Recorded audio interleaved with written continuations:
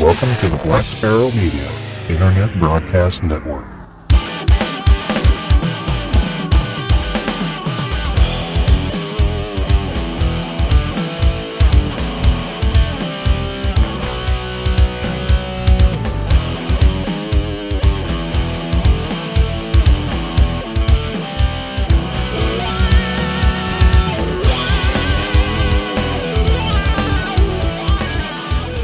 Hello, everybody. This is Russ, K5TUX, and you have tuned into episode number 121 of Linux in the Ham Shack, recorded this day, January the 7th of 2014.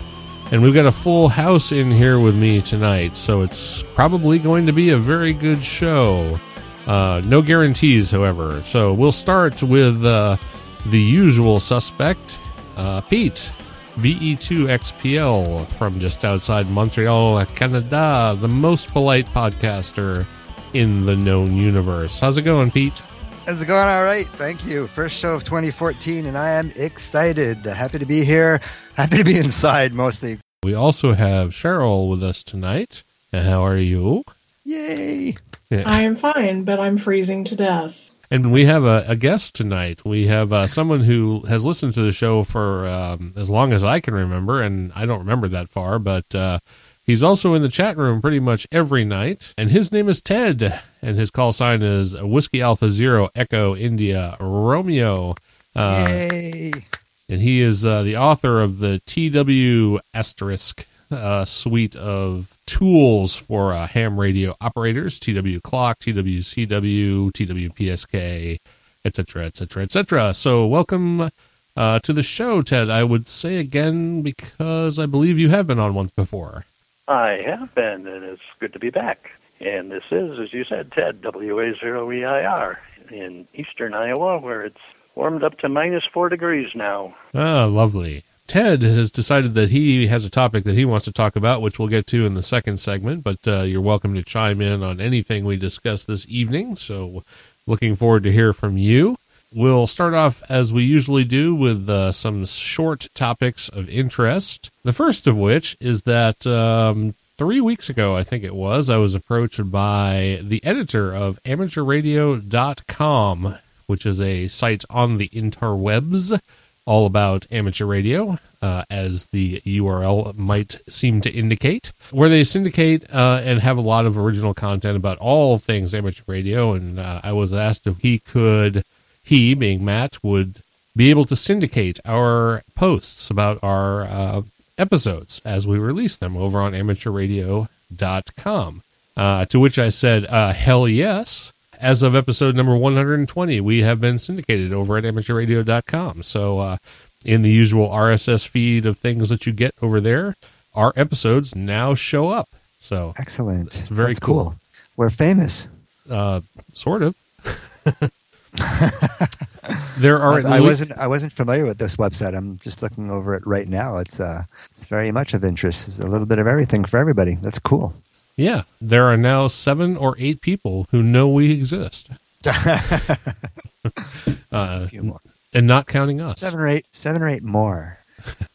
Yes, ever the optimist. Ted, are you familiar with AmateurRadio.com? I think I've seen it in passing a couple of times, but I don't recall ever going there for anything, really, actually. But I'm curious to hear if another ham has gone over there to see what they do. Well, actually, I have, but only because I saw it on the Etherpad, and I took a quick peek at it just a few minutes ago. As I suspected, it's useless. No, sorry, Matt. I'm sure AmateurRadio.com has a lot of followers, and it's a great site, and we are chuffed, as the English say, to be over there. So yeah, there's a whole blog section too, so it's interactive as well. You can go on there, and the first post, if you guys go to AmateurRadio.com right now, called "There's a Chill in the Air," and it's by a fellow Canuck, V3WDM, whose name is Mike, lives in Ontario, the next province, talking about what we've been talking about, and everybody else in the world is talking about right now, at least in North America, is the cold weather. So yeah, that's kind of interesting. A little Canadian content there, too. Yeah, all this global warming is going to kill us, I know. Yeah, you know it. Just not this month. All right. Well, I'm done talking for at least a minute or so. Tell us about the Society for the Prevention of Amateur Radio. It's not the Society for the Preservation of Amateur Radio. No, the prevention. Isn't that what you said? Oh, no, I see it. SPAR, S-P-A-R, the Society for the Prevention of Amateur Radio, would like to announce its 6th annual Winter Field Day 2014. This event has been going on for a few years, well, 6 obviously, and happens the last full weekend of every January. So this year, Saturday, January 25th, 1700 UTC or 12 noon Eastern on Saturday the 25th, yeah, that's correct, through 17 UTC or 12 noon on the Sunday. It's an annual event, and you can check out spar-hams.org for all the info. I have participated with my club once before, about 3 years ago. Of course, it's not as popular as the Summer Field Day, but it is a good initiative, and there are participants. And over the years, more and more people have grafted on. So our very own show notes taker, V2HKW Harrison, is actually partaking in a grand way.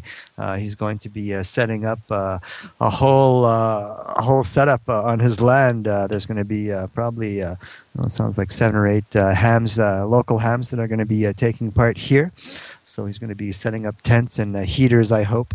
And I told him that if it wasn't minus 1,000, that I would come visit, because Harrison lives about 40 minutes away. So it will be my second attempt at Winter Field Day, and it's always fun to play outside. So yeah, it'll be very good. So I don't know if any of you guys know of or have participated in Winter Field Day. Russ, Ted?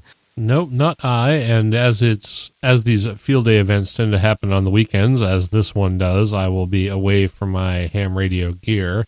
However, if it happens that sometime during this year that I am actually able to start telecommuting full time, I will actually be able to be on the radio on the weekends, and I will be able to do such things, which will be cool for 2 reasons. So, Ted, have you participated in Winter Field Day? I'm sure you've participated in the bigger one.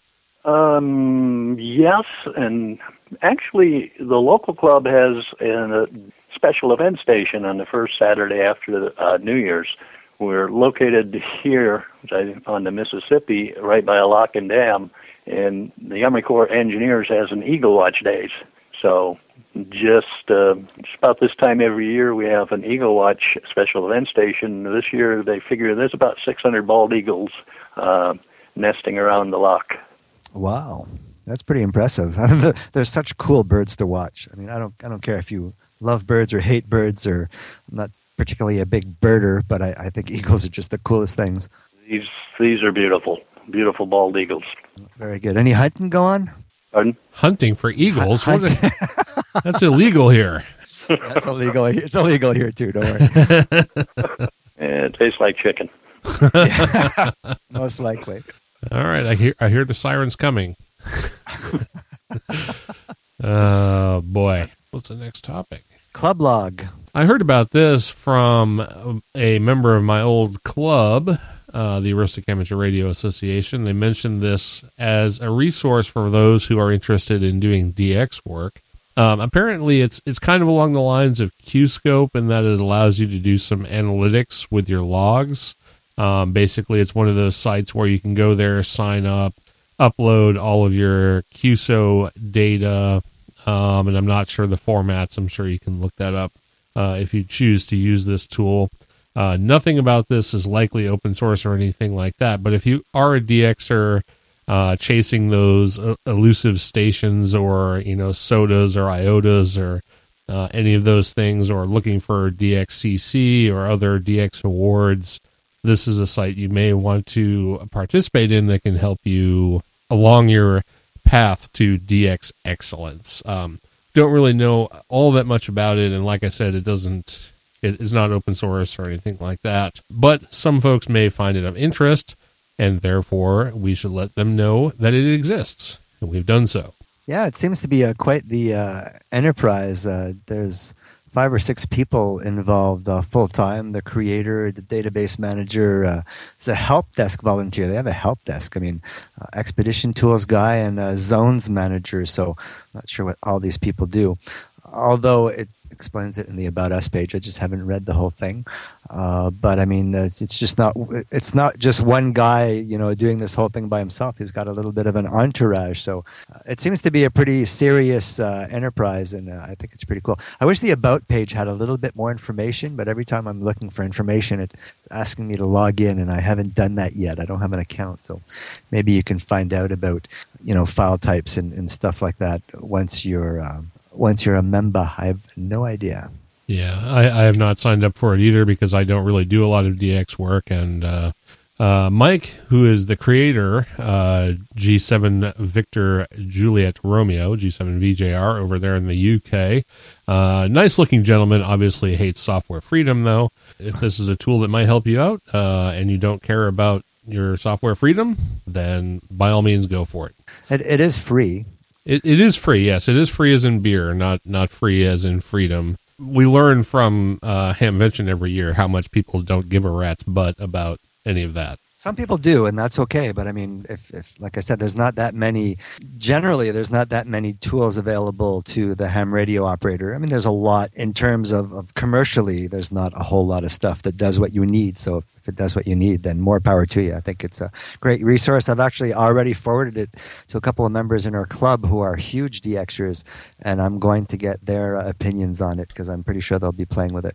Yep, but we try and let you know about everything, and if you want to know about the free as in freedom type stuff, this is the place to get your info. So, enough about Club Log. We must move on. We must move on to a comment from the author, Johann Meis, ON4QZ, about the latest release of QSS-TV, which we talked about in a very recent episode of this very program, which was version 7.1 when we talked about it, but he has since released version 8.1, which he lets us know now supports HamDRM, which for those who may not be familiar with that, it is digital SSTV.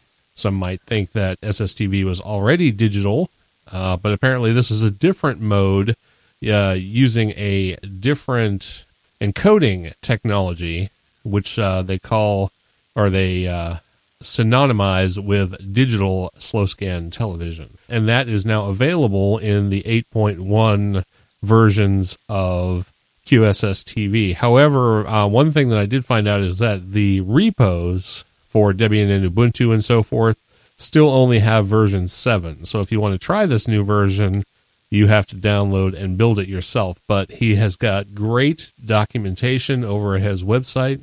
The link will be in the show notes, but I'll read it real quick here for people who don't like show notes. It's users.telenet, that's TELENET.BE for Belgium, stroke Oscar November 4, Quebec, Zulu, stroke QSS TV.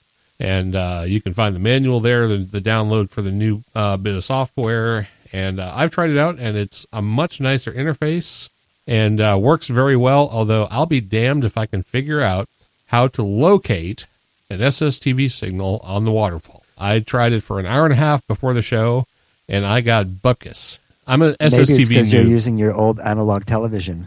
No, I'm using a computer.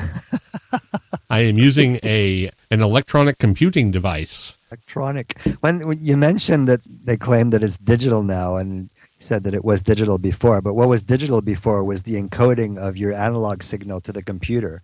So now is it that it's kind of like digital TV? It's digital full out now, or what? I kind of gathered there that's the way it is, although I'm not real familiar with HamDRM. And I have to say that the use of the term DRM is rather unfortunate because that has a very negative connotation in the free software world.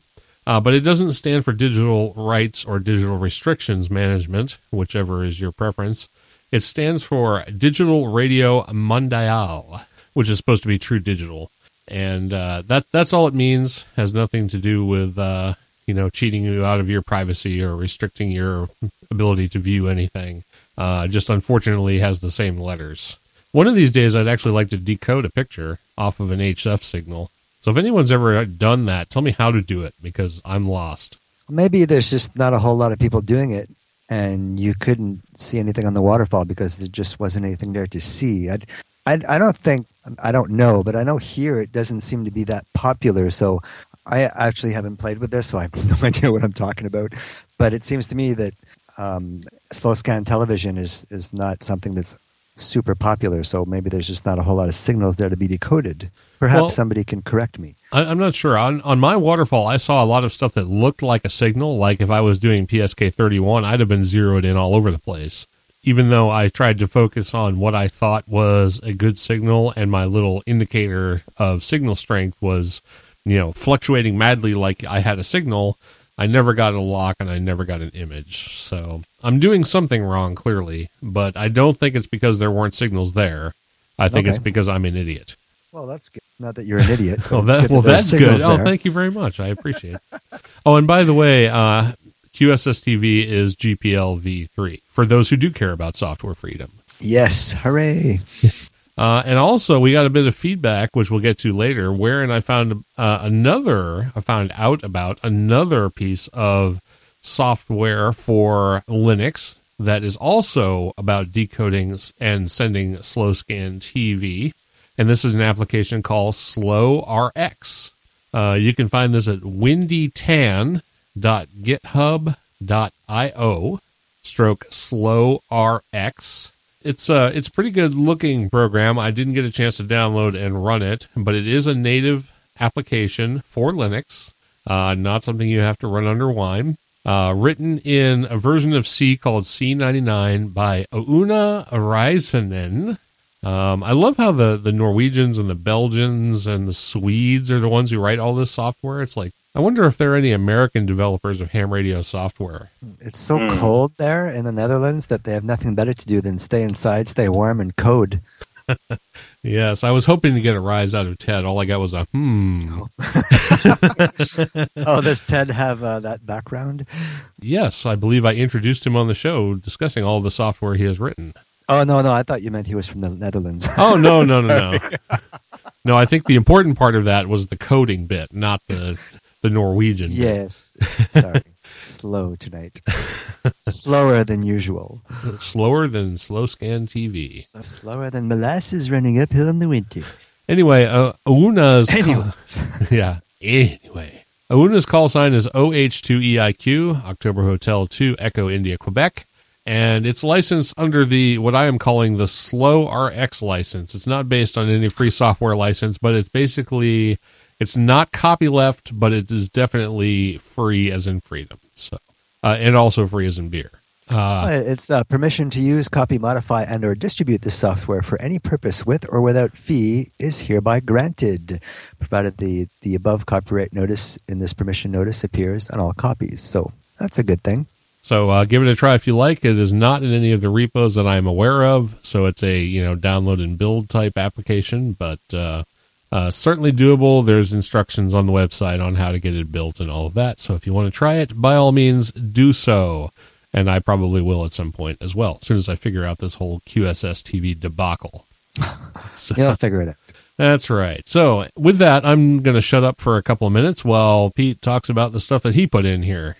Yeah, a couple of follow-ups from past episodes. The Voice of Russia, a few episodes ago, we announced that the Voice of Russia was going to go silent after many, many years of broadcast. But it seems that the Voice of Russia, which formerly known as Radio Moscow, for those of you who are in the know, is not going QRT after all, which is very cool. It turns out that a gentleman by the name of Tom Witherspoon, K4SWL, was curious to see, he had heard the announcement too, and he was curious to see if they were actually going through with it or not. So he wrote Radio Moscow. And the response he got was this, quote, "We're glad to let you know that the Voice of Russia will stay on the air in 2014. However, considerable changes in our frequency schedule are expected. This is the information. The updated frequency chart will be available on the Voice of Russia's website in the new year." So, and that would be voiceofrussia.com/radio_broadcast/frequencies. You could just go to voiceofrussia.com and follow the links. And it seems that this was an enterprise by Vladimir Putin himself, who wanted to keep the Voice of Russia on the air. So I thought that was very exciting news. I actually listen to the Voice of Russia once in a while on HF. I don't listen to it on the web, but it actually comes through very clearly on 40 meters, usually starting about 8 p.m. our time, once the sun is low enough. So it's kind of cool. Brings me back to the days of all the old war movies and the propaganda from the Voice of Russia in the war years and things like that. Although propaganda is theoretically no longer there, but it's interesting. Good to hear that they are going to stay up and broadcasting. Yeah, indeed. Our second follow-up story has to do with something we also talked about 2 episodes ago, was the sun, the sun's magnetic field shifting. And I remember that I was saying that I got this from one of the papers in the UK and couldn't find anything on NASA's website, so was wondering if this was a sketchy story or not. But no, it seems that NASA is confirming that the sun has flipped upside down, basically. North and south poles are reversed, and that means that we've officially reached the midpoint of solar cycle 24. So this happens in a 22-year the directions to begin the completion of a 22-year-long process, which will culminate in the poles switching once again. So 22 years from now, you can look forward to the next flipping of the sun.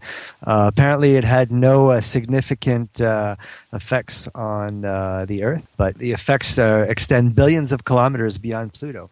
So it's the NASA claims, and I'm sure they're right, that the field's polarity ripple all the way out to the Voyager probes on the doorstep of interstellar space. How do they know it's the doorstep? Anyhow, so yeah, it's official. Halfway through solar cycle 24 for those of you who pay attention to that stuff. Which means we should have good DX.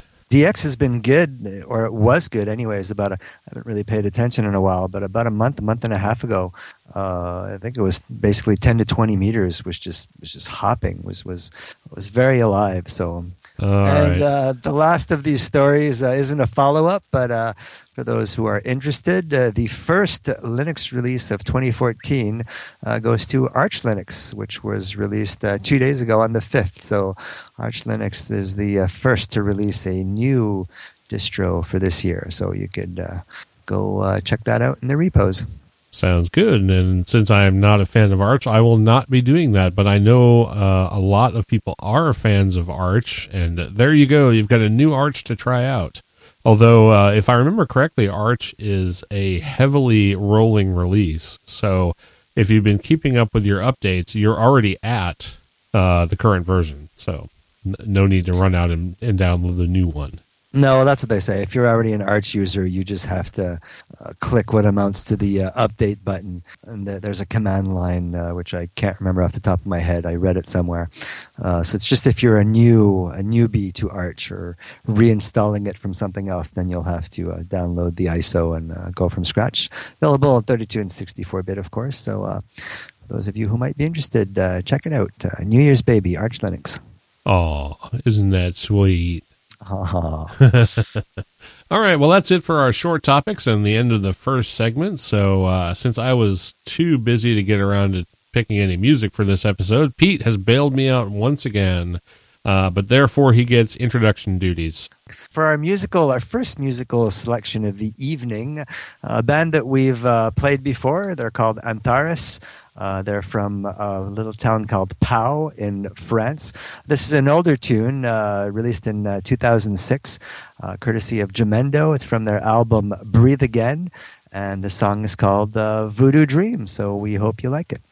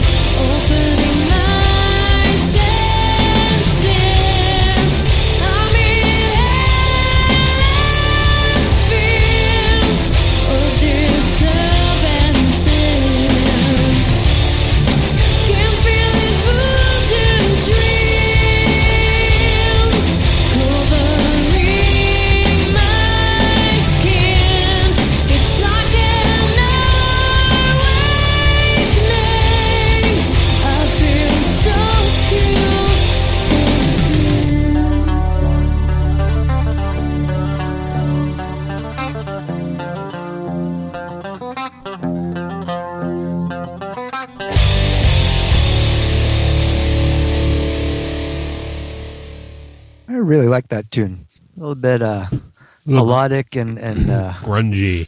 Scary. Actually, like that one quite a bit. Good choice. Okay, thank you. Thank you very much. All right. So, Ted, go ahead and tell us why you wanted to bring up the Unix and Linux philosophy. I've been reading all the stuff you put in the Etherpad. I don't think I'd ever heard Eric Raymond's 17 points before, so this is kind of new information for me, but it's kind of interesting. I'm not sure that everyone who is a follower of Unix and Linux follows these bullet points to the letter. If they do, I'm sure it's mostly accidentally. But I'm kind of curious because you brought this up last night and was just wondering why it was on your mind.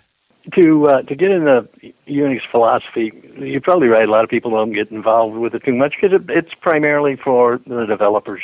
But it's also things that you will see if you use the shell prompt and basically any other app.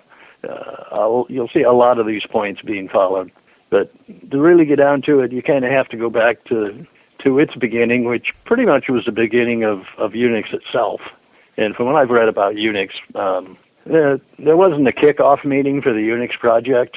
The manager didn't bring the team in and introduce the project to them and so forth. Unix kind of evolved from some testing that a couple of guys were doing.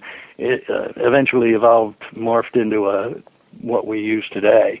Unix philosophy, basically the same thing happened. It grew, it evolved. It wasn't written down at any point in time, which is why, given the three URLs, which will be in the show notes, I'm sure, they're all a little bit different. All the verbiage is a little bit different. There's no canned standard. This is what it is, chiseled in stone.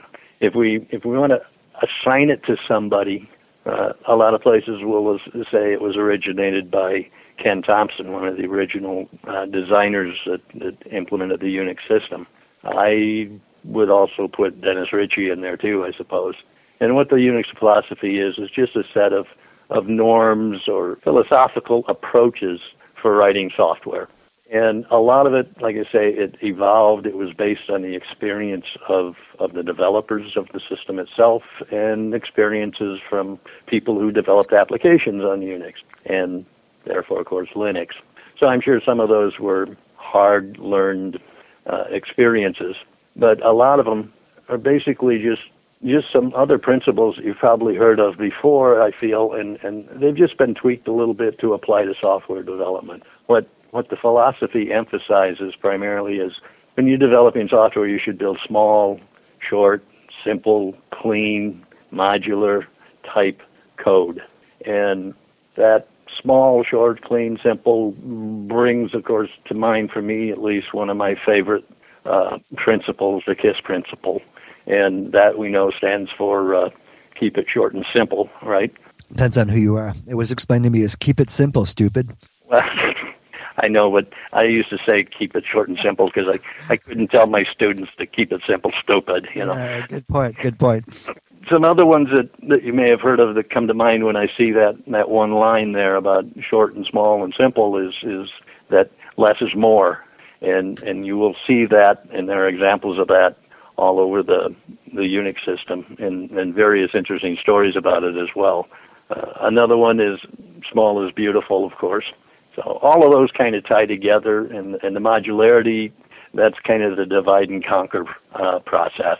All of that makes it easier to write the program. If you divide it into small chunks, it makes it easier to maintain, and you can also repurpose it too. You can take these small chunks and use them someplace else, for example.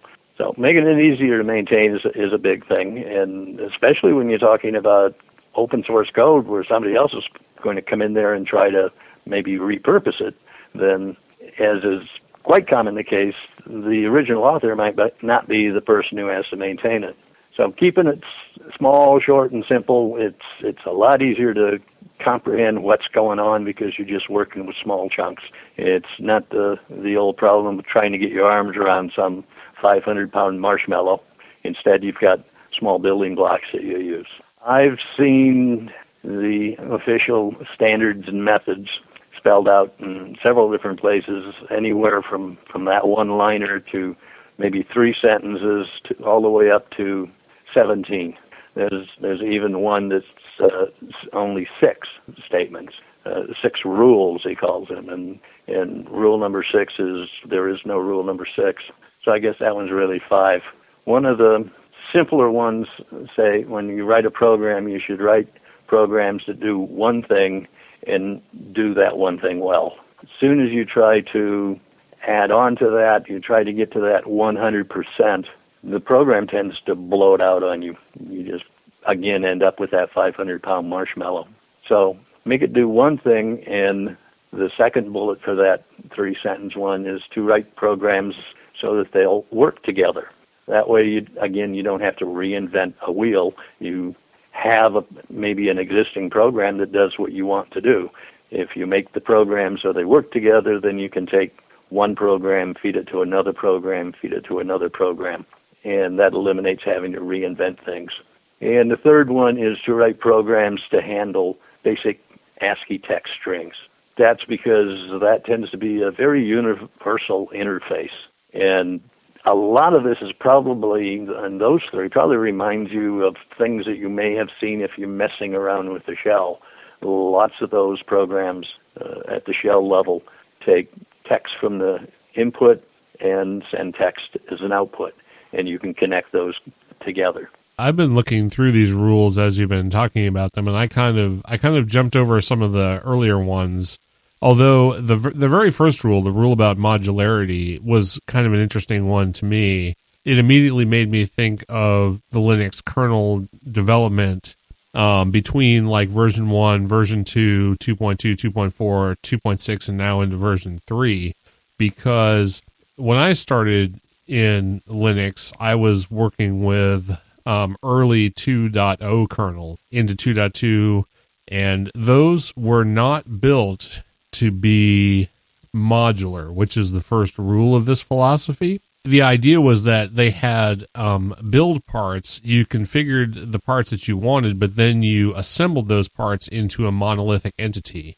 And that's the way the kernel was structured up until version 2.2. When they actually got through the development part of 2.3 and into the release version of 2.4, they started to shift over to a modular identity for the Linux kernel. And then by the time 2.6 came out, it was pretty much entirely modular.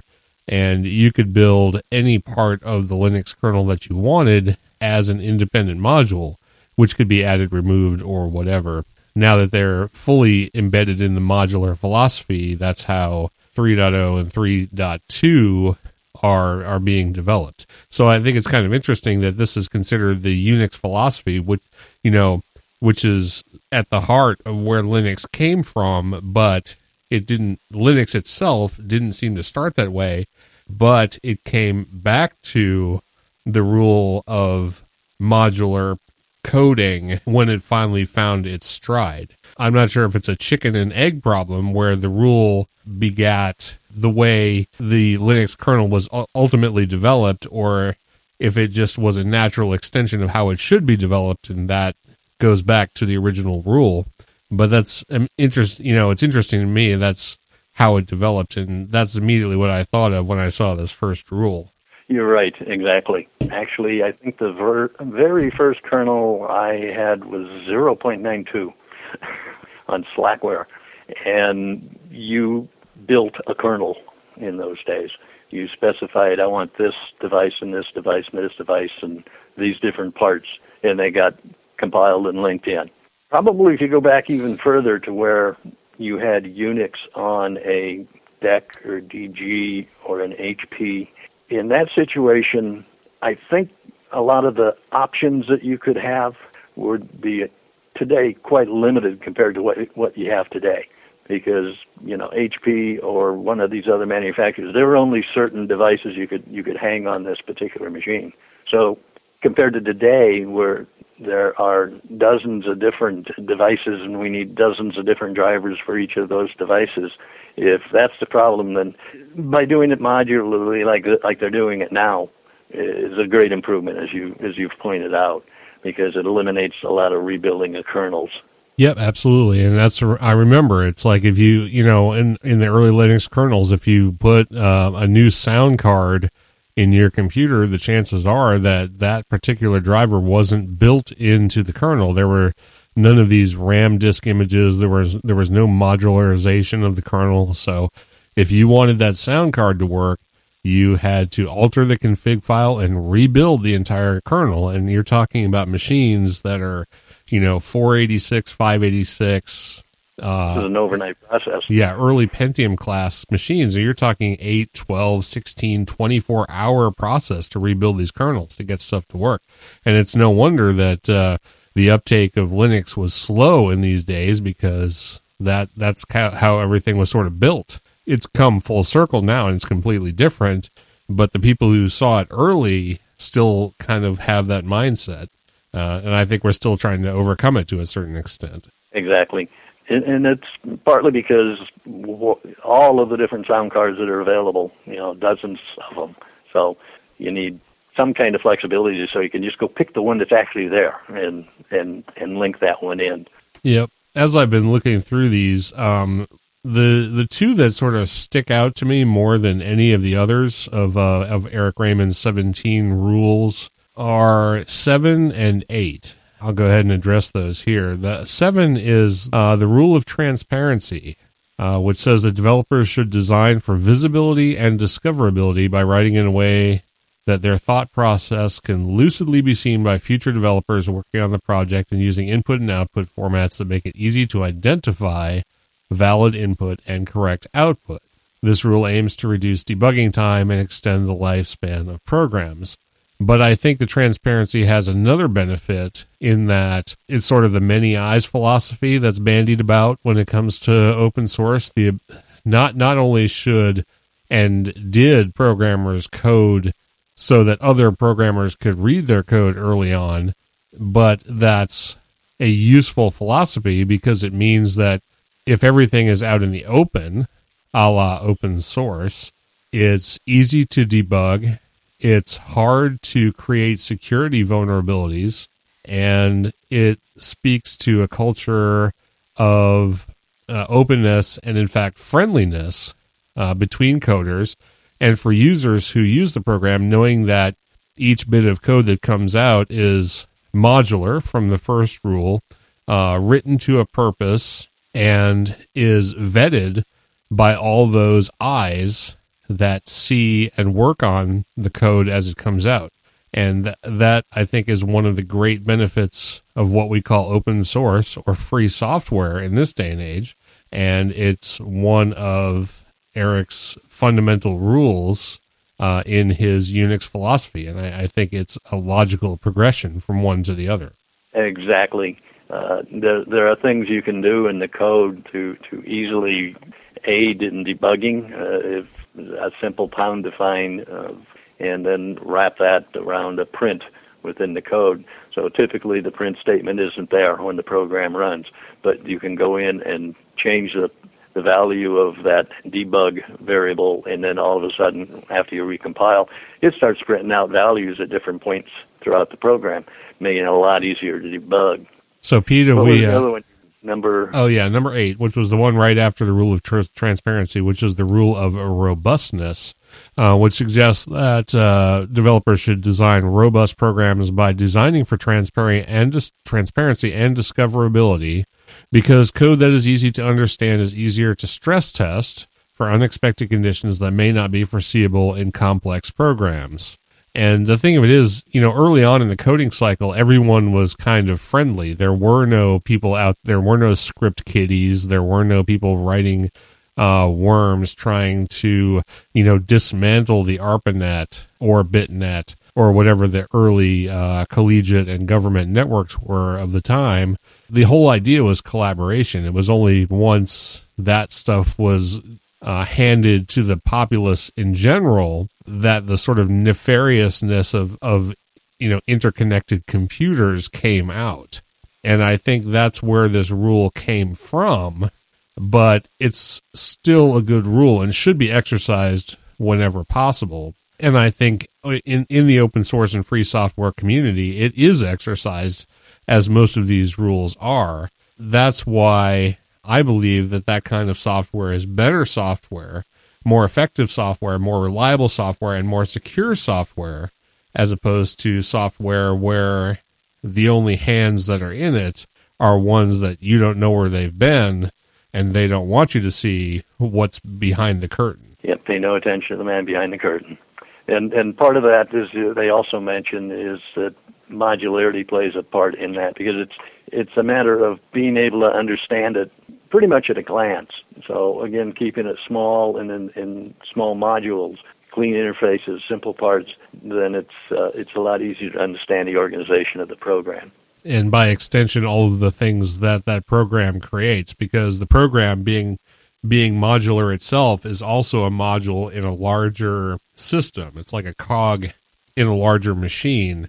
Therefore, if all of the subparts are clear, open, easy to debug, and easy to vet, then all of the things that lay on top of it that are based on it are similarly easy to understand, use, and keep secure. Right. It's a pretty logical progression. So have we lost our other people, or have we just gone nutty? I'm taking notes. I think this is fascinating. Give my 2 cents if you want, for what it's worth. Oh yeah, I'd love to hear your 2 cents. For those who don't know me, I don't code. I have never coded, and perhaps never will. Maybe I will when my kids grow up. I might, because then I'll have more time. But I've been reading through these as you guys have been talking about it. I think this is genius. I mean, the philosophy, it just kind of blows my mind.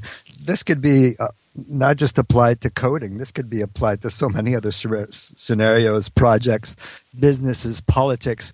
Just the philosophy itself, I find, is very logical. It's very simple. It's easy to understand.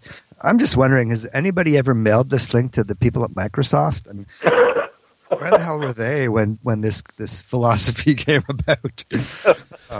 I don't know. It's everybody should check out these links. I mean, it just makes so much sense. The thing is that the software that Microsoft Windows is based on, the early versions of DOS that came from CP/M and stuff like that, were along the same lines of Linux. So Bill Gates, whether he knows of Eric Raymond and his 17 Rules of Linux philosophy, knows where this code came from. And he, like Steve Jobs, are the people who monetized it, who turned it against itself, who turned their backs on, the openness and the modularity and the robustness and transparency of the software to make a fortune. And that's what they've done. Money, I mean, aside from the transparency, you could still make money on something and apply most of these rules. I mean, modularity, clarity, simplicity, robustness, it could all be there without being necessarily, not that I agree, but without being transparent. It could still work. Follow this, and that's going to help you make more money, because it's going to be easier to debug and maintain. Yeah, if you look at it that way, I guess so. Russ mentioned that it also makes it more secure, but I'm just curious, is it just more secure because not as many people use it? If it became as popular or more popular than, let's say, Microsoft Windows, and everybody was using it, would it be more vulnerable to bugs because more people would be playing in it, especially because it's open source? Is that a possibility? I'm asking the question. Yeah, I think Russ could answer this one, because he might want to compare it with the black box versus crystal box. Well, I'm not naive enough to believe that Linux is entirely secure just because it's free software and its source is open. I am entirely willing to accept the premise that it's partially more secure because less people use it. But I think if you took the situation as equals, if you extrapolated the use of Linux to the same number of users who use Windows, I still believe that free software would be more secure just because you have a huge developer base who have eyes on the code at all times. And because of the licensing scheme, especially in copyleft software, you have a licensing structure that makes sure, that basically ensures that people are watching the software, the code, to make sure that it follows the guidelines of the copyleft. As soon as you obfuscate anything, then you are creating a vulnerability. And that's why people have such, exude such distress when they found out that there are, binary blobs in various, in the kernel, for example, and in various parts of open source software or various software that touches open source. They get really uptight about that because anytime you obfuscate anything, once you can't see in, like Ted said, once you go black box instead of crystal box, people get really nervous about that thing. And so once it's not clear what you're looking at, there's no telling what's in there. Even if there's only two people watching, if it's a crystal box, those two people can see, and therefore it's inherently more secure. Because if nothing else, they can raise the alarm. But once you hide it, once it's behind the curtain, there's nothing you can do. And so yes, point. if you take it on an even level, like I said, you'd have to extrapolate out, obviously, because the Linux market is 1-2% of the Windows and Mac OS market. If you made them equals, I still say open source is more secure. Maybe not by the margin, but it would still be more secure. I'd have to agree with your comments. I have one more question. I have no idea what a script kiddie was, but I just thought that was a funny name. What's a script kiddie? Shell commands, scripts. Okay. Yeah, basically what script kiddies do is they go out onto BitTorrent, they download pre-built hacks, and then they launch them against whatever computers they have access to. Vulnerabilities exist. There's nothing we can do about that. The act of coding creates bugs. There are vulnerable machines on the internet. If your vulnerable machine touches a network somewhere, it can be hacked. Some of these hacks are very easy to perpetrate. So easy, in fact, that you don't even know how to do. You don't even have to know how to do it to do it. You can download, pre-built attack vectors, run them on your Windows machine. They'll go out, infiltrate any machine they can find. Whichever ones are vulnerable, they'll attack, create zombie farms that go out and attack other machines. And the script kiddie is basically a person who doesn't know what they're doing, but knows enough to go to a BitTorrent site, download a vulnerability scanner, and execute it. Jay Lindsay in the chat room mentions, yes, it would be more vulnerable with more users. As the target number of users rises, there will be more attacks on the users. But then Russ mentioned the opposite, that then there would also be more people watching the system for these attacks. So yeah, it's interesting. I tend to agree with Russ, though. I guess if it is an open box or a crystal box and more people are paying attention, then it's easier to catch these bad people. Yeah, and that's not to say that the number of attacks wouldn't rise in an open source scenario, because I'm sure it would. It absolutely would. It absolutely would. But I believe the response and the response times would be exponentially better than in the closed source world. I have to believe that. I think logic would dictate that it is. Okay, number one. Yes, logic dictates. Very good. There's a couple of good quotes at the bottom of one of these. Where was I? Unix is simple. It just takes a genius to understand its simplicity. That's great. And then the other one that I like, Unix is user-friendly. It just isn't promiscuous about which users it's friendly with. It's a quote from Stephen King. I don't know if it's the Stephen King or a Stephen King. Is it PH? No, this is a Stephen King documentary producer in Wikipedia. Okay, yeah, because Stephen King, the writer, is Stephen P.H. King. So if it's a Stephen V. King, then it's not him. Probably not the same one. Yeah, probably not. But I think everyone should, if nothing else, if you're interested in free software, which I assume that you are if you're listening to this show, and of course by free software we're talking about Libre software, free as in freedom type software, you should check out the links that are going to be in the show notes and look at these. Yeah, please do. Look at these rules that Eric Raymond pointed out. Now, I will say that I've heard, I don't know Eric Raymond from a hole in the wall, but everyone I've ever talked to says he is a colossal dick. But that is a genius. But apparently he's a very intelligent guy. An intelligent dick. That's right. That's right. He's a smart dick who has written some excellent works. And the thing that this book, that these rules come from, The Art of Unix Programming, is one of those legendary tomes in the Unix world. So it's definitely worth a look at, regardless of what you may know or think about Eric Raymond. It's worth looking at, and check out the links and read through these, because it's an interesting read, and you might actually, expand your mind a little bit about how you think about free software and software in general, because, we do this show because we're interested in the things that this philosophy promotes, the idea of openness and transparency, robustness, repairability, economy of scale, interconnectability, make them talk to each other. Right. Absolutely. I mean, all of these rules apply to a lot of things other than software, as Pete said earlier, too. So it's definitely worth a look, and I hope everyone will take the time to check it out, even if it's only a few minutes. Yeah, it's an easy read. You don't have to be any kind of coding genius. Believe me, I'm not. And it's just fascinating. I like philosophy anyways, and exchange of ideas, so it kind of falls under that general umbrella as well. But yeah, it's a really good read. Thanks for bringing that up, Ted. That's very fascinating. Very good. Yeah, it's excellent. Jay Lindsay in the chat room is saying, if you take the software, yeah, I know. It's like, he's got to jump in. Let's get it. He says, if you take the software out of the equation and see what you have left, you have users, mostly dumb users. Microsoft can publish a fix for a vulnerability, but it takes a user, either the direct user or, the kids involved, to actually apply the fix. You know what I mean? So just releasing a patch doesn't take care of the problem necessarily. Those are the type of people we're trying to get moved over to Unix, he's saying, so that they can be protected, I guess, under the aegis of open source software. Which is an interesting thought. I never really thought about that. I'm not sure how effective that would be. If there were no people, it wouldn't be very effective. There'd be no one to use it.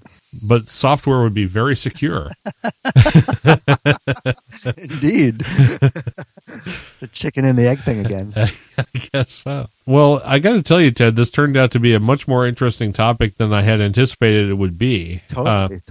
So not to say that I thought your topic was boring. I'm just not sure. I just didn't know where it was going to go. But honestly, it was way more thought-provoking than I ever thought. So I'm very glad that you brought it to us, and I hope you'll stick around for the next segment. You can jump in wherever you like. All right, I'll be here.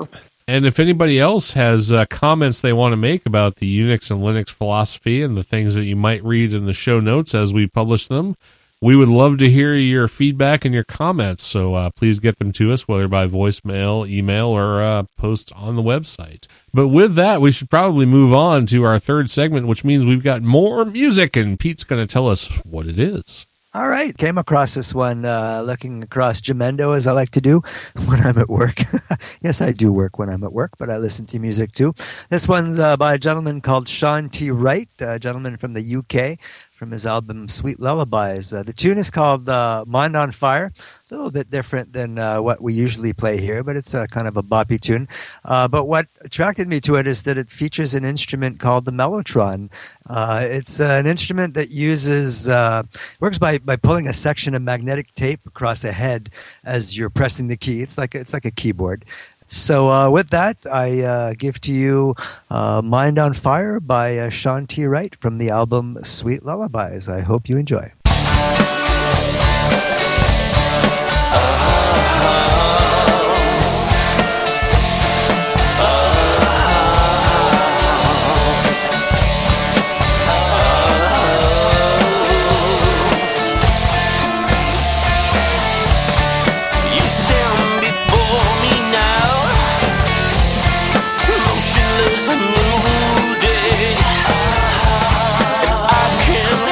But wonder why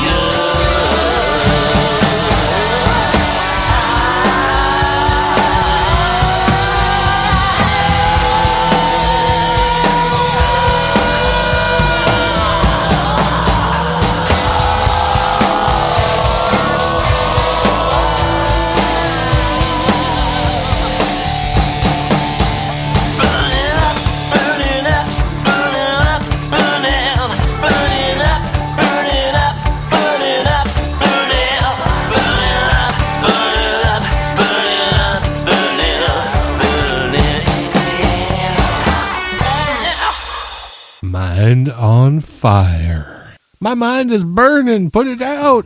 It's a little different, so I thought it was a good way to start the new year. It's got a beat and you can dance to it. Yeah. There you go. That was probably the worst impression of Robin Williams that was ever done in human history. So, all right. Quick announcement. This is probably not going to be as quick as I hope it's going to be. But anyway, I would like to announce for those who didn't get the email in our mailing list, if you're a member of the mailing list, you already know about this.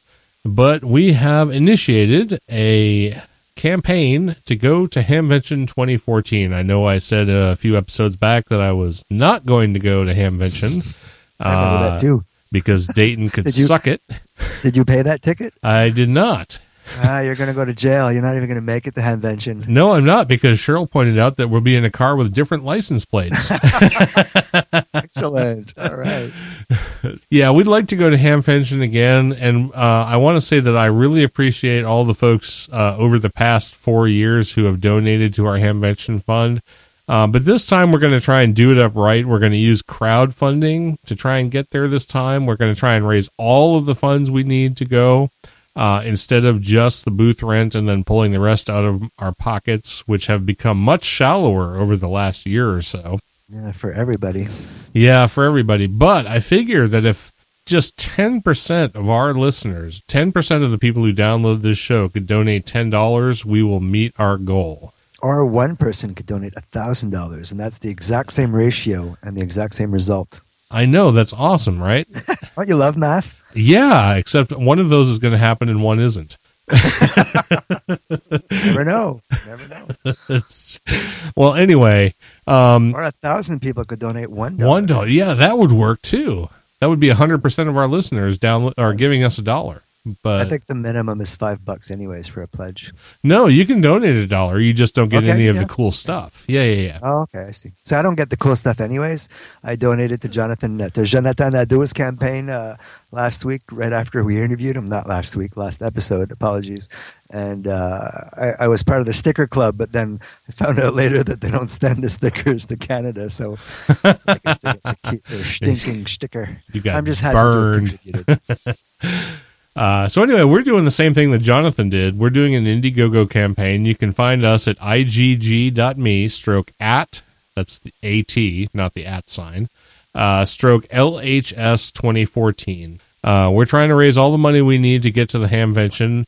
The way we've done this is like a Kickstarter campaign, where if we don't meet our goal, all of your money will be refunded and we will not go to Hamvention. So there's really nothing to lose unless we actually meet our funding goal, in which case we will be at Hamvention, and in which case you'll be out whatever you pledge. But with that, we are actually providing perks, which Pete alluded to earlier. Some of those perks are like if you donate $5, we will mention you and your donation on the show, and we will also allow you to send us an email or whatever up to 100 words that we will read aloud on the show, and then we will also express our eternal gratitude for your $5. I'll even give you a woohoo. Yeah, we'll even give you a woohoo and a badger. So if there's profanity, will give you lots of badgers. That's right, absolutely. So that in itself is worth $5. Let's see. I don't want to go through all of these. You can go to the URL I just gave you and see all of the perks you can get. One of the coolest ones, or at least to me, one of the coolest ones is if you donate $125, and I know that seems like a lot, but to be fair, somebody has already done this. We already had a $125 donation. And what you will get with that, if you donate $125, is you will get all of the perks from all of the levels lower than that, which means you get, yeah, that's right. Cool. You get the shout out, you get the 100-word message, you get a personally written haiku read on the show. I love that one. Yeah. That's my favorite one. You get a keychain. You get a USB stick with a Linux distro and all of our episodes on it. You get a t-shirt or a hat, and we interview you on Linux in the Ham Shack. So that means you get to come on the show and talk to us, berate us, get a badger, whatever it is that you want to do on a future episode of Linux in the Ham Shack. And that's all for $125. And then that actually will help send us to the Hamvention as well. There's also a level wherein if you donate at that level, you get a bazillion different perks, and we also treat you to a steak and wine dinner. Okay, steak and wine. I was going to ask you, are we like taking them to McDonald's? Or Oh, no. This is like the real thing. Like if you want to go KFC? Speaking of the Colonel, we always talking to the Colonel. I think that would be a good Linux fit if we brought him to KFC. That would, yeah. No.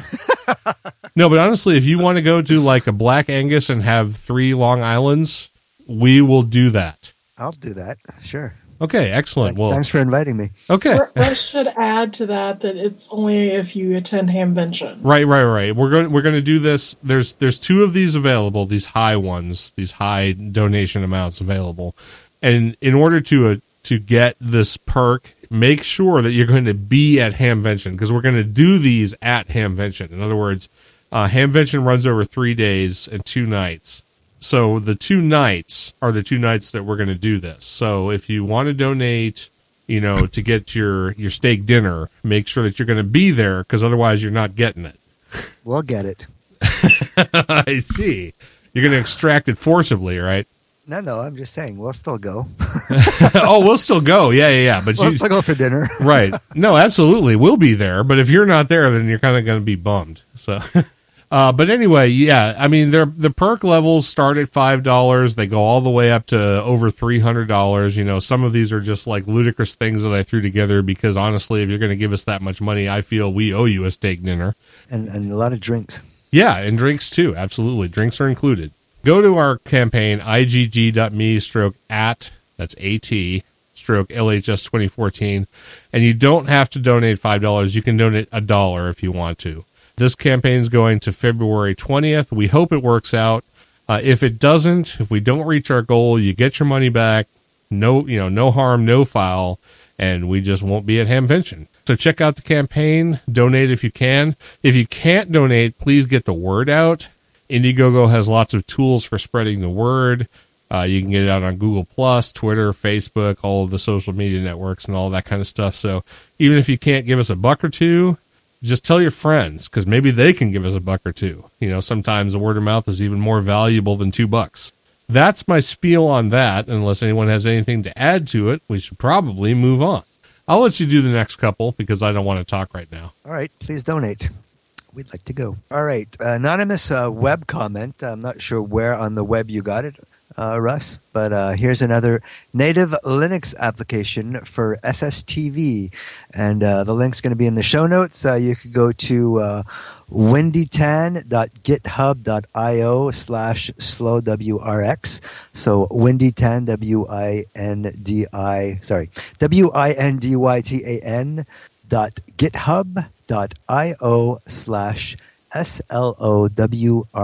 Native Linux application for those of you who want to play with SSTV. So thank you, Anonymous. Appreciate the comment. Wish you would have given us your name so we could give you a shout out. But that's all right. More web comments from Johan Maes. I have no idea if I'm pronouncing this right. Pretty sure I'm bastardizing that name too. Oscar November 4 Quebec Zulu.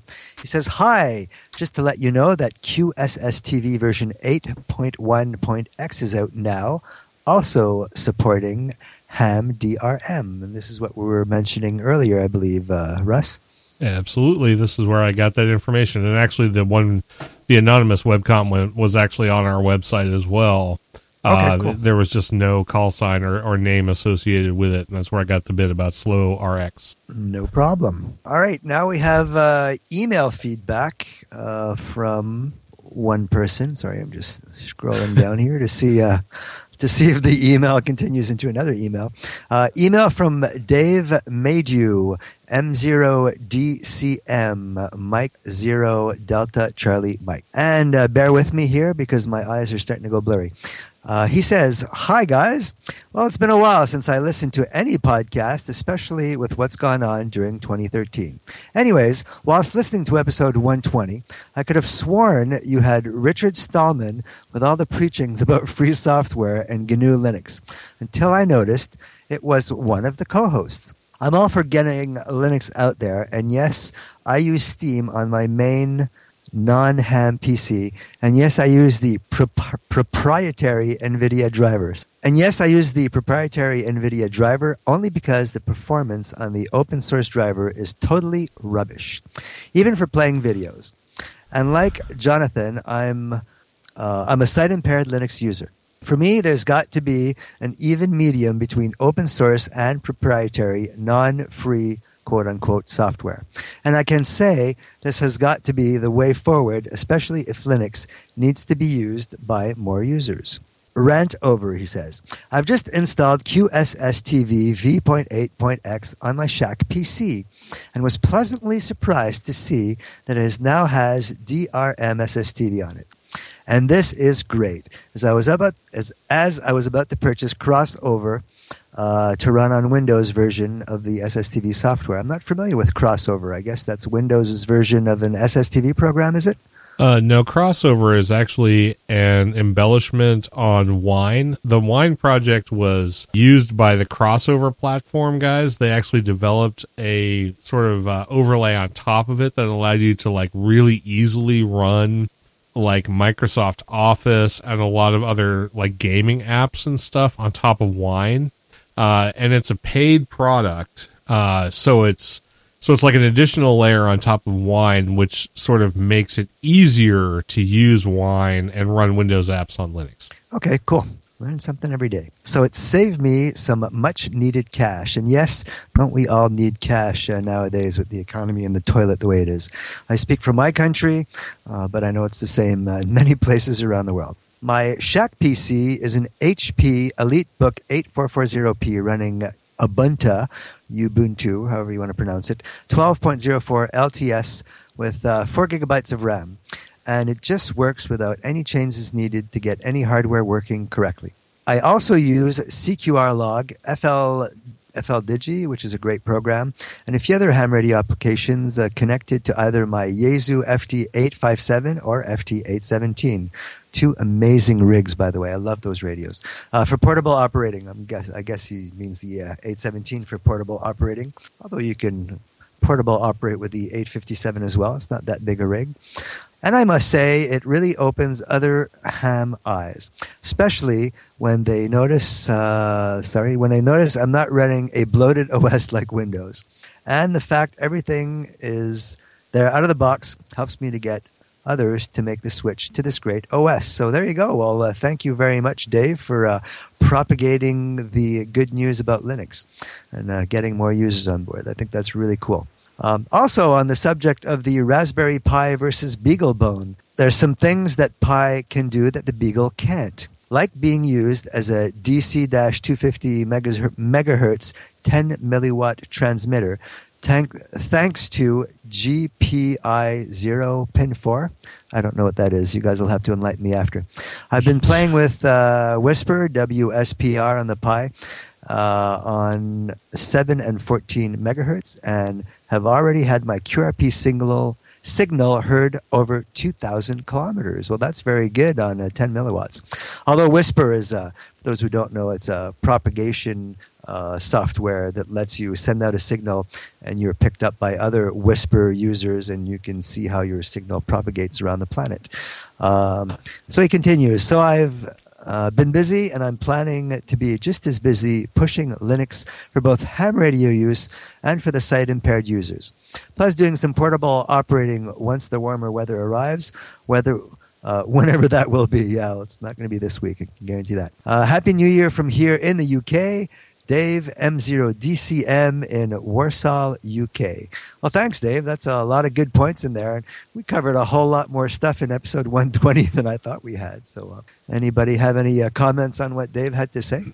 Well, let me just tell you that GPIO stands for General Purpose Input Output. It's one of the functions of the Raspberry Pi. There's like I forget how many pins it is. I think it's 16-pin interface on the Raspberry Pi on the board that allows you to hook up to various different components on the Pi board for doing different kinds of input and output. And apparently one of those can be used to actually transmit on certain RF frequencies, which is kind of interesting. And yes, I don't believe that the BeagleBone has any GPIO type interface on it. Not that I'm aware of anyway. Okay, well there you go. I'm sure they both have their pluses and minuses, and you'll find people everywhere who like one better than the other. It really depends on what you want to do with it. The Raspberry Pi does what you want. I know you're using one, Russ, as an Echolink node, and as far as I know, it's working fine, and you're having no problems with it. It's doing what you want, and so why not? If you'd rather do something with the BeagleBone because of what it does versus what the Raspberry Pi can't do, that's okay too. So you use what works for you, I guess. Yeah, the BeagleBone is a bit more robust than the Raspberry Pi in terms of its straight up performance. It has a faster processor. Its Ethernet ports are not tethered to the USB bus, so they're actually at full Ethernet speed and stuff along those lines. But the GPIO bus on the Raspberry Pi makes it a little bit more robust for more avid tinkerers than those who just want a straight up single board computer like the BeagleBone. It's almost like there's a range. There's the BeagleBone on like the high end side. There's the Arduino on the low end side, which is like the true tinkerers board. And then the Raspberry Pi sort of lands right in the middle. Yeah, I think Mike, who's often with us, N2HTT, mentioned he had an Arduino that was lying around somewhere in his shack that he hasn't used yet, if I'm not mistaken. But I don't know too many people who play with the Arduino. Maybe because the Pi and the BeagleBone have come along since, and I have no idea. Well, I'm seeing in the chat room that there's discussion about the BeagleBone BeagleBone Black, and the BeagleBone Black, yeah. And apparently it does have some sort of GPIO bus as well. Maybe it's not as useful as the Pis. I don't know. I don't do this kind of stuff. So, well, that's why we have listeners, and they can illuminate us. That's right. And if our listeners would ever call in and leave us voice feedback, then we'd have a really cool show. Oh, there you go. Mike says David has one, N2HTT. David is his son. Flashing LEDs with it. Just a microcontroller, no OS. So LEDs? You mean LEDs? LEDs. I call them LEDs. Oh, you call them LEDs? We call them LEDs. I LEDs. See. Light emitting diode Zeppelin? Yeah. You guys don't call them LEDs? No, I call them LEDs. Okay. Ted, do you call them LEDs or LEDs? I'm a LED. You call them LEDs? Yeah. Go back to Canada, you commie. Blame Canada. That's oh, man. LEDs. Fewer syllables. It is fewer syllables. It's all about efficiency. Didn't you listen to the whole discussion in the second segment? Oh, now you're going to... Yeah, Keep right. Fine. Alrighty then. On that note... Well, let me tackle this one from Bob Chandler, because I don't really want to read all of this. Fellow Paisan, by the way, V3SRE from the next province there, from Ontario. That's right.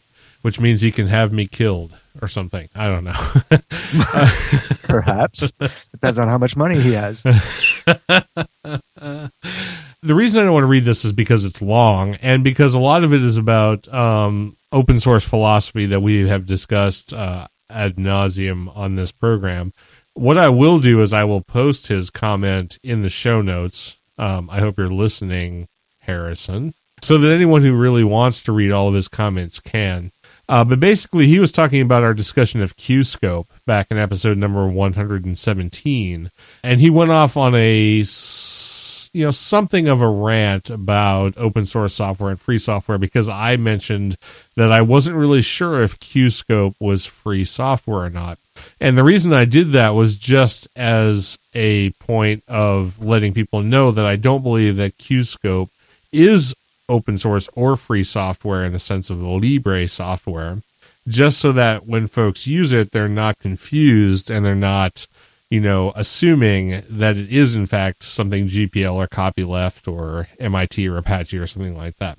It's not commercial. It is free as in beer. Talking about Qscope again. But I'm pretty sure that it is not open, and I have not talked to Bradley Kuhn about whether or not the parts of it that are GPL can be actually incorporated into proprietary software. I'm pretty sure they cannot, unless the software is AGPL, which is a whole different thing. That's the AFRO General Public License, which allows open source software to be used as a linked library in other software, whether it be open source or not. This software from Bob, VE3SRE, touches on all of these points, but it would take me 20 minutes to read it, and our discussion would just go on probably well into the night. But I do want to thank Bob for sending this message. I do appreciate your feelings about open source software and your position. I think those of us here who are regulars on the show, are the co-hosts and those who listen, share your views about open source software. And I want to say that I don't believe that QScope falls under those guidelines, but that doesn't mean it isn't a valuable software project that does useful things and should keep you from using it if you find it valuable. But in the interest of full disclosure, we should point out that it is not really open source, even though it may use components that are. That being said, we also have a contest to give away a Raspberry Pi. Make sure you get your entries in. http://lhspodcast.info/contests with an S. Yes, we have at least one participant. We have many participants, and actually on the next episode, we have a bunch of voice feedback that I need to get to that we are just not going to get to tonight. The next episode may be entirely voice feedback. It'll be easy on us. There are at least 7 voicemails that I have got to get to in the next episode. Oh, so you could have told me that before I said we weren't getting enough feedback, though. Oh, no, we can always use more. Honestly, more is better. More is better when it comes to feedback. So For sure. We really hope there's voice feedback, and there's written feedback, and there's emails, and there's comments on the website, and there's Google Plus posts, and there's Facebook likes, and all of that stuff. We love it all, and the more of it, the better. But don't forget about the contest. Don't forget about our Indiegogo campaign. All of that stuff will be on the website and in the show notes, so check it out. And guess what? After all this time, we get to bring Cheryl on, if she's even still here. Yes, I am. All right, excellent. She's been very active in the chat room. Yeah, she's keeping all of our listeners entertained, which is great. So if you're not here listening to the live show and not in the IRC chat, then you're missing Cheryl, because she's like entertaining everybody, which is awesome. But now you get to do our social media roundup. Yay. So, yeah. Okay, well, to start things out quickly so Pete can go to bed and everybody else can go to bed, donations and subscriptions. This month, Steve Conklin, Jeremy Hall, and Scott Pettigrew did monthly subscriptions. And our social media roundup, Joe Go-Go Rocket, Jack Higgs, and Francisco Rogai, and I hope I didn't butcher that, joined us on Facebook, or liked us on Facebook. On Google Plus, there is Fabrizio Badiani, Andrew Bowen, and JJ Fotchke. Yeah, careful with that one. Yeah. Again, if I butchered anything, I am very sorry. On Twitter, Tom Dysinger, Chris Gore, Gunther Hageman, Simone Maikuchi, Wayne Robertson, John Sundman, Mark Wall, and Richard Wheeler. And we had Lean31 join us on our mailing list. For Cafe Press, James Newman took a visit by our shop, and nobody went to Printfection, boo-hoo. So, and that's it. So I was kind of surprised that we actually sold some stuff out of Cafe Press. So remember, we do have merch and stuff, and there's the new Badgerware. You can get it on your Kindle, or your smartphone, a T-shirt, a cap, all kinds of stuff. So make sure you check out Cafe Press and Printfection. Question: do you have any merch at the at Hamvention usually when you go? Oh, we absolutely do. We bring merch with us and we sell it there. Excellent. Excellent. Excellent. So now you have to guess which one was me and which one was Burns. I have no idea.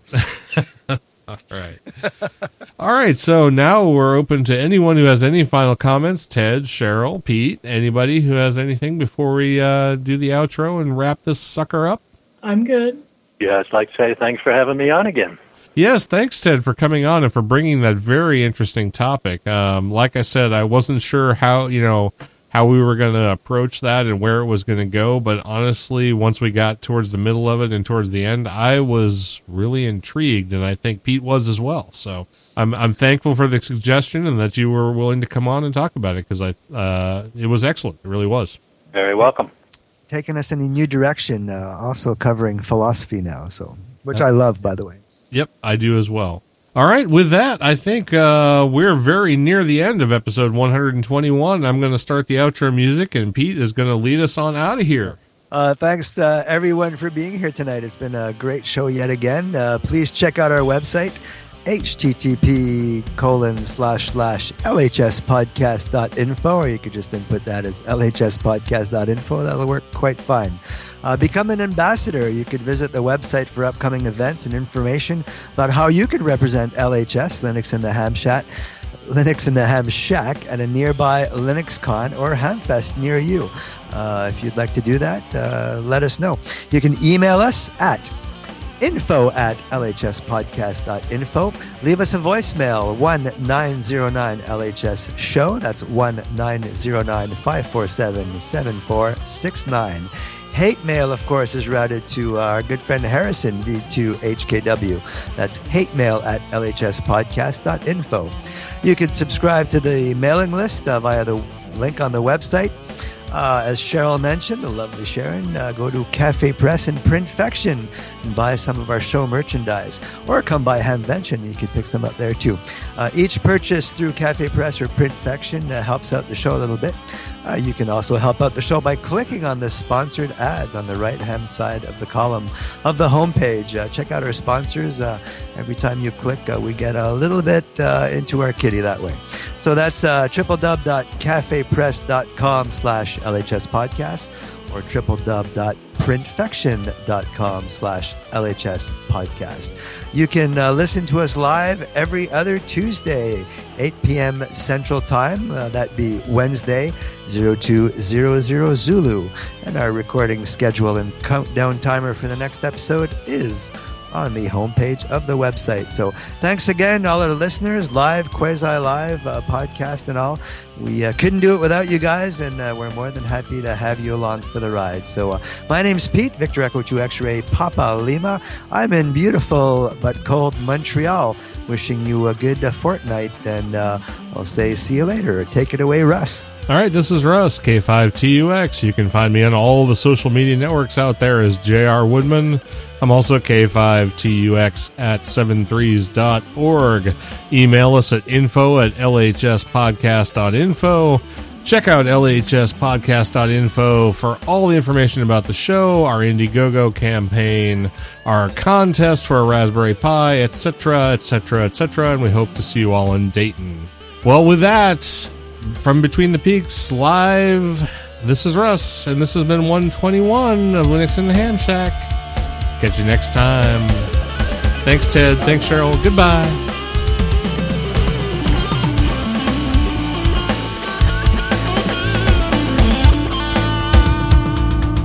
What the hell is that? Toenail fungus?